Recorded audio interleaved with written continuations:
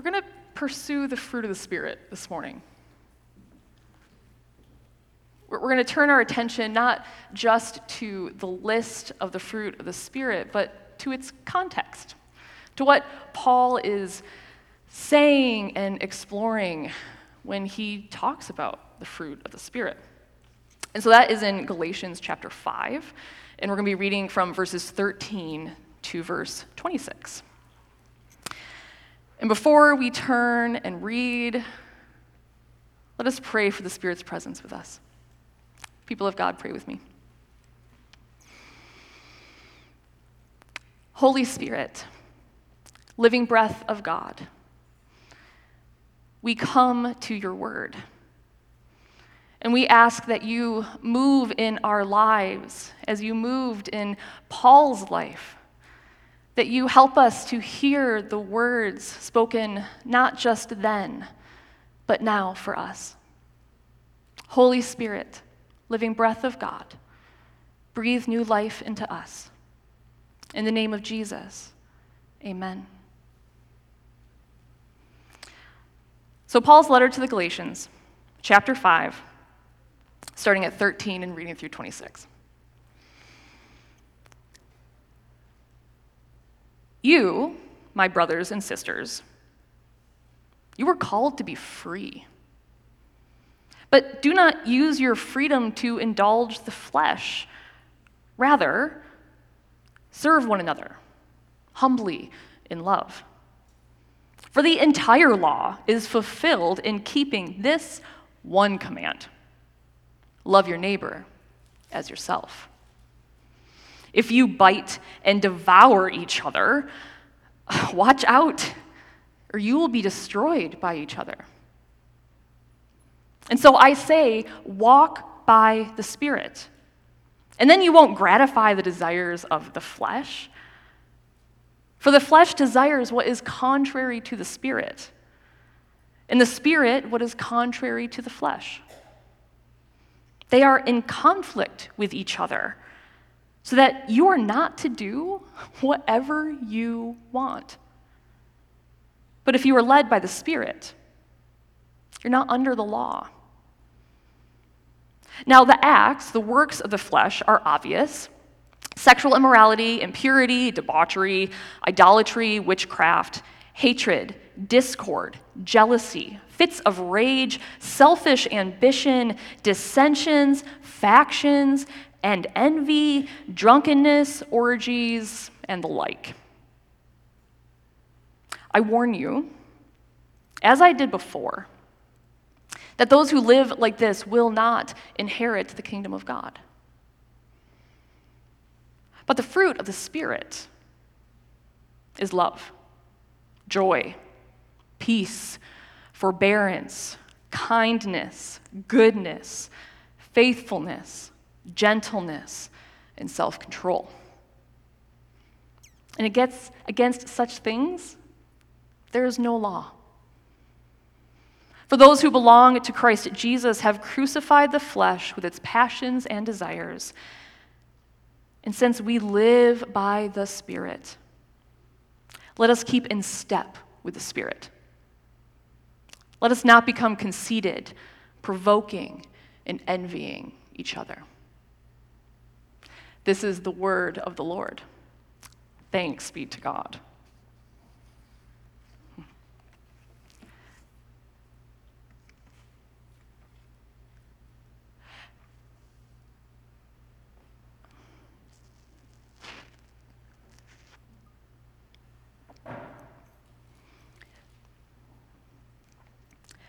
The church has always been messed up. There was a trend in church planting and in numerous ministry books published a few decades back that emphasized returning to a model of the early church like that depicted in Acts 2, second chapter of Acts. And it's those few well-known verses that describe the early church community as one that shared everything amongst believers, that they were devoted not only to Scripture but to each other, where everything was yeah, they gathered together, they worshiped every day together, they came together around dinner together, they praised God continually, and we're told there in Acts 2 that this young church, this community of believers, enjoyed the favor of all the people. And that sounds lovely. I mean, so church plant after church plant said, we got to get back to that picture of church. So church plant after church plant, congregation after congregation, book sold after book sold said, follow what I'm doing, and we're going to be the ones to get back to that pristine, ideal community of believers. We're gonna erase the conflict and division that has plagued the church for 2,000 years, and we are finally gonna get it right. We're gonna go back to that early church model, and we're gonna fix it. Do you think that worked? No, it did not work. It became a trend, right? You're not reading books about trying to return to an ideal, pristine church community any longer because, well, they messed up. It didn't burr the whole new renewal in terms of the church community with congregations that were conflict-free and in perfect harmony. It didn't happen. It was a blip. It was a trend. We've moved on to a different model. And it's not surprising. Because if we're honest, if we think about our own experience of church, the history of church, except for those few verses in Acts 2, it kind of seems to be a true statement to say the church has always been a little messed up. I mean, there's Acts 2. They're all hunky-dory, perfect harmony, doing dinner together, worship together, sharing everything in common. And then, just a few chapters later, in Acts 15, you have the first contentious council meeting where Peter and Paul are going at each other, disagreeing and arguing about who is in and who is out in this new church. Who makes the cut and how do they make the cut? And then there's also the simple fact that we have the majority of our New Testament because of conflict in the church. Almost every letter that Paul writes is to a congregation experiencing division and difficulty and disagreement and problems. And they're trying to sort it out, and he comes in as a pastor trying to help them sort it out, to steer them back to the gospel.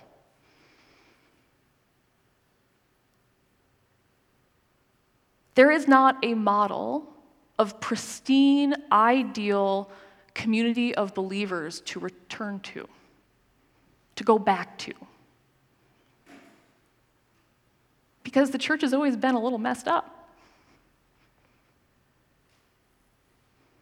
Almost every single letter of Paul that we have in the New Testament is in the tone of an exasperated pastor to a conflict-riddled congregation. In his letter to the Galatians, this particular one is no exception. In fact, it's actually the harshest letter he writes. If you've read a lot of Paul's letters and thinking about their form, he begins every letter with a grace and peace, glory to God, and then a long thanking section for the people that he's writing to. It's a thanksgiving prayer that's pretty common in Paul. So he starts off saying, this is what I am thankful to God about you, whoever he's writing to. Their gifts or the way they've sustained themselves through challenges, whatever he's thankful for. Galatians don't get that. He skips right over that. He has nothing to be thankful about for this particular congregation he's writing to. He starts out with grace and peace, really short, it's kind of like a curt hello, and then he launches into why he's disappointed with them. About where they're just getting it wrong and where they're straying from the gospel. There's a crop of new teachers and preachers, and they're making inroads into the Galatian community with their teachings and their sermons. They're talking about returning to the demands of the law. They accuse Paul of teaching too loose a gospel. The way that Paul's preaching Christ and Christ crucified, it doesn't really give people enough guardrails to figure out how to live to the glory of God. There's not enough kind of ethical boundaries around that way of preaching. And so they come into the young church and say, well, we've got this. There's the law. The law has guardrails. That's what it's about. Follow that and you'll be okay. And so this new teaching that's kind of taking root in the Galatian community is offering really clear boundaries. No need for discernment. We've got this. Clear boundaries, lines of who is in and who is out, and, a few outwardly bodily signs like circumcision. The Galatian community is torn apart by those following the teachings of Paul, trying to hold to a gospel of grace rooted in Jesus, and then those who are following these new teachers and their clear call to return to rules and regulations of the law. And we get a glimpse of how nasty this conflict has become in this particular congregation. When Paul, he's making a case for serving each other humbly in love. And then he describes the current state of the Galatian church. And he describes them like they're a pack of wild dogs attacking each other. If you bite and devour each other, watch out, or you will be destroyed by one another. And you get a sense of how frustrated Paul is by their infighting, their arguing, their departure from the gospel, with those getting circumcised to obey the law, even though he has told them, don't do that, that is betrayal of the gospel. Just before we started reading, in verse 12, if you have your Bibles open, look at verse 12. And Paul says, as for those agitators, which is what he calls the new teachers trying to bring people back to the law, as for those agitators, well, I wish they would just go the whole way and castrate themselves. Which doesn't sound like a shining pastoral example of the fruit of the Spirit. I mean, Paul's words do not sound kind. They do not sound gentle. And is that a moment of a lack of self-control for a pastor? The Galatian church is messed up. They're conflict-riddled, divided and divisive, and they're destroying their community by biting and devouring each other, arguing about who is in and who is out, and even Paul is on the verge of just losing it.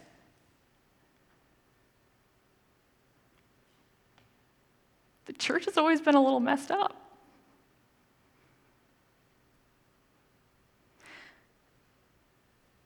We are a church in the Reformed tradition.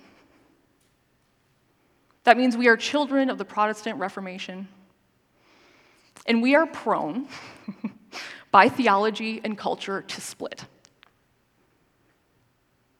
to divide, to schism. It is in our ecclesiastical nature. But I don't think we have to go back to the 16th century to look for evidence of our divisive nature or evidence of our ongoing divisions. This year marks the 25th anniversary of the ordination of women to the minister of the word. It's an anniversary that marks for some a great joy, and I can't hide my view on this. And for others, it marks an occasion for great sorrow. And for most of us, we hold both those emotions. Because however you feel about the outcome, and I've got skin in the game, the conflict over women's ordination has ripped families and congregations apart. It's severed us. I know some folks who still don't talk to former friends because their theological differences are just too great. I know people my own age who've lost their faith because they watched the way their parents and church leaders and pastors bit and devoured each other. And they said the church is just too messed up, and they walked away from that bloodbath. The battle to be right got ugly and personal and destroyed so much.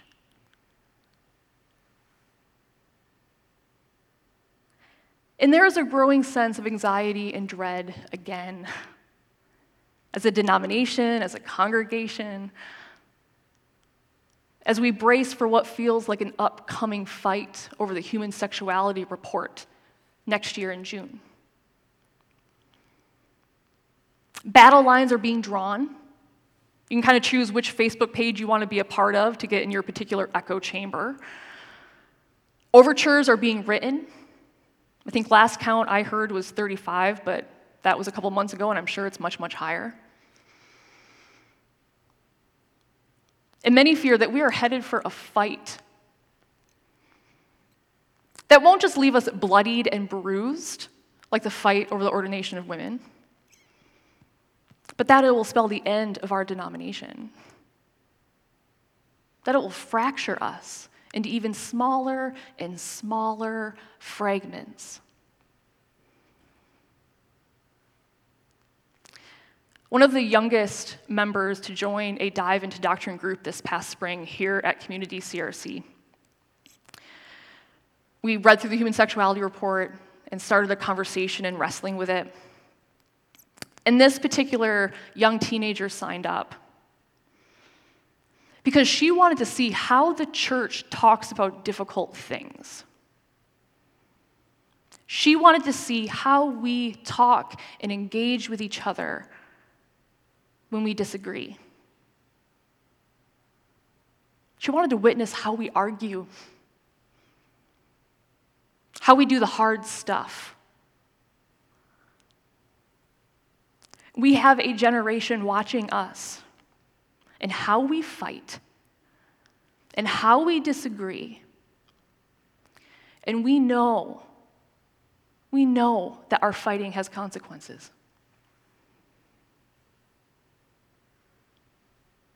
Will we bite and devour each other, and so destroy each other and so much more along with us?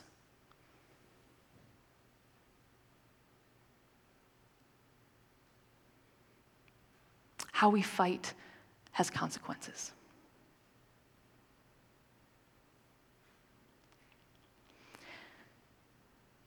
Here in Galatians 5, before Paul offers up the list of the fruit of the Spirit, he shares a very different list. It might be less well known to you than the fruit of the Spirit.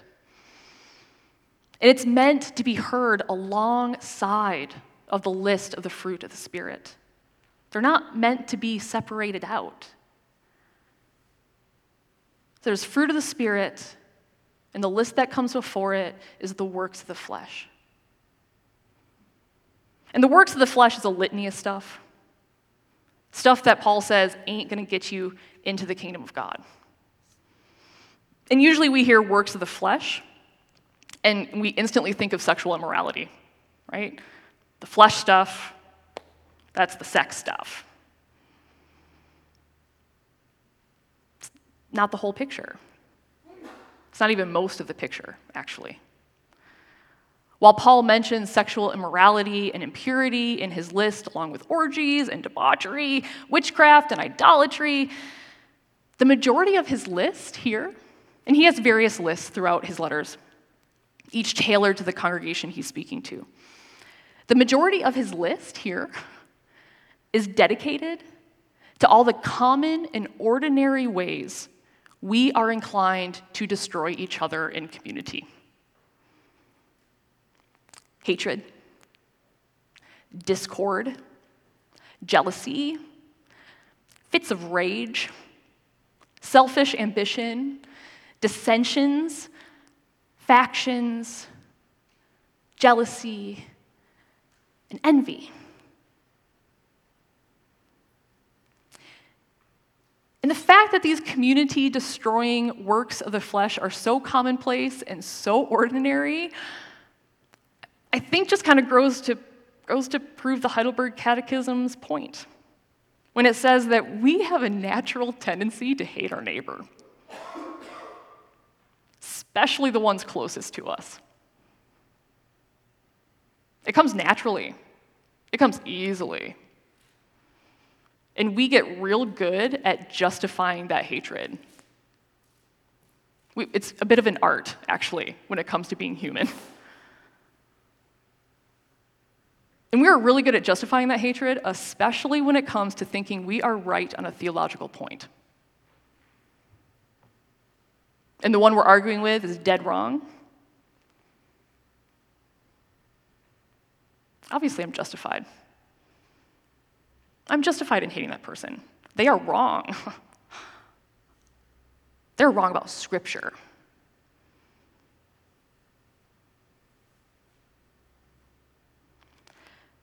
The church has always been messed up. Whether it is a first century Galatian community or a 21st century Canadian one. Because it's made up of us. Because we're in it. And we bring with us all of our human inclination to hate our neighbor. We bring with us our quickness to snarl and bite and devour each other. We bring with us our hatred and our discord and our anger and our dissension and our factions and our envy. Us. We do that. That's us. The church has always been messed up.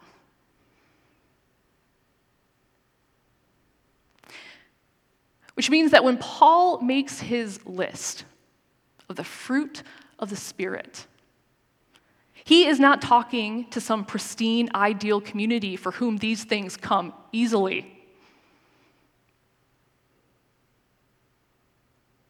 He's not speaking this list to people who just come together and worship really well and have dinner together and share everything in common and never disagree.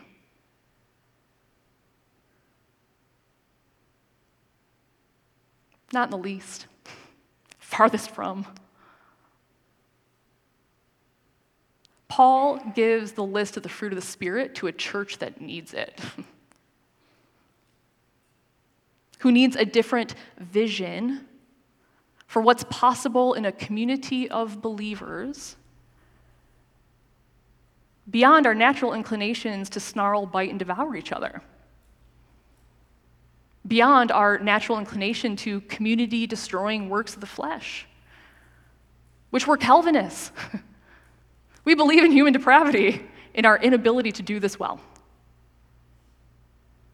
We tell the truth about that piece of theology really well. And Paul actually isn't telling the Galatians to grow better fruit. He's not telling them explicitly to go be more patient, to go be more joyful, just to go be more faithful. He's not telling them that directly. The direct command that Paul gives to a contentious congregation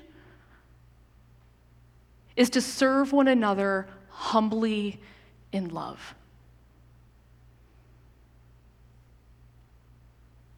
And to push his point, Paul points them to Jesus, to his model of sacrifice and love and service. And Paul reminds them that serving one another humbly in love means crucifying the works of the flesh,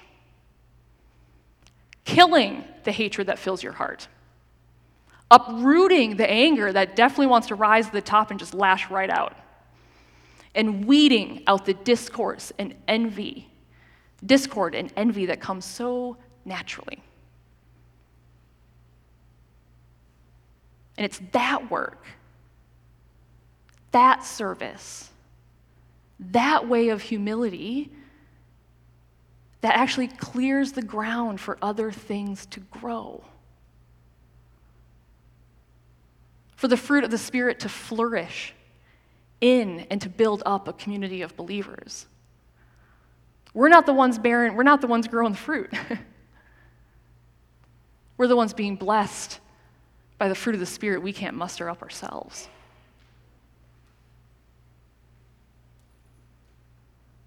Killing the hatred, uprooting the anger, weeding out the discord, crucifying the works of the flesh that come so easily to us. That clears the ground for other things to grow. For love to grow, for joy to take root, for peace to spread, for patience and kindness to ripen, and for faithfulness and gentleness and self-control to blossom.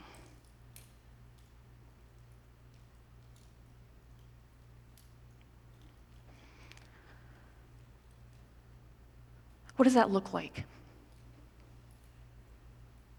How have you seen it at work in this congregation and in your own life? One of the ways that I have seen the service of humility and love in this congregation is through the faithfulness of those who have stayed a part of this church family, even as they disagree around women's ordination. As this congregation called women to the offices of elder and deacon, and then called women into the pulpit and into the pastor's study, there are those in our community of believers for whom this is hard and difficult, and they deeply disagree. But instead of leaving, they persist. They stay. And they pray for the leadership of this church, women and men, and pray for their pastor, regardless of gender. And that is a quiet faithfulness and commitment to a community of believers that's not going to get a whole lot of press as we mark the 25th anniversary of women's ordination. But I will celebrate those acts of faithfulness. I will be humbled by those acts of service done in humility and love for the people of God. Because that is what the fruit of the Spirit looks like. That is what it can look like. And we can't just name the fruit of the Spirit when it's with those who we agree with. We have got to have our eyes open in every place where it's taking root and growing. It is true that the church has always been messed up.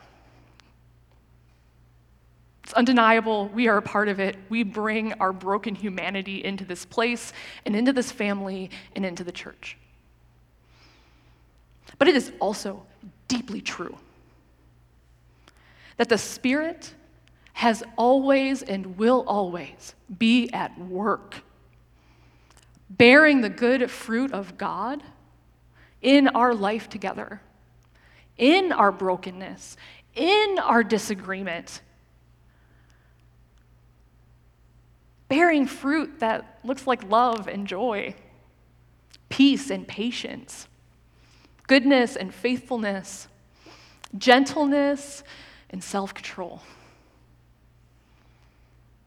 In us, in those we disagree with, the Spirit is always and will always be at work. Thanks be to God. So as we wrestle with how to disagree with one another, as we remember our bloody fights, feel the bruises that still remain,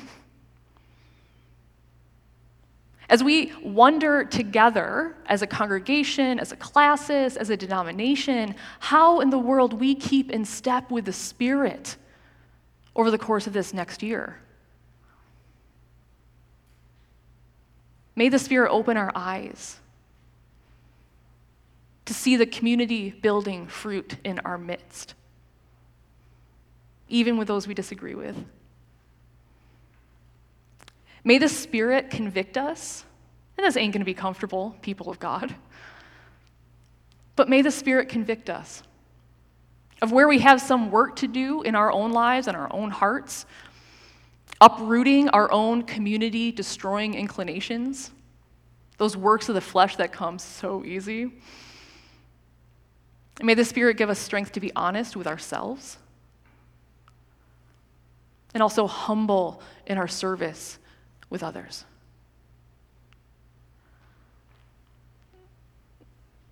And may that beautiful Holy Spirit draw our attention again and again to our Lord and Savior Jesus Christ, who holds us together as brothers and sisters. He is the tie that binds us together, and who loves this beautiful and this messed up and this broken community of believers so much that he gave his life for it. How can we do no less?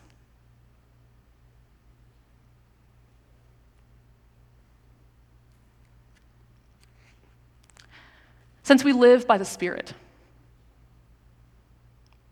let us keep in step with the Spirit. And the fruit of that Spirit is love, joy, peace, patience, kindness, goodness, faithfulness, gentleness, and self-control. Thanks be to God.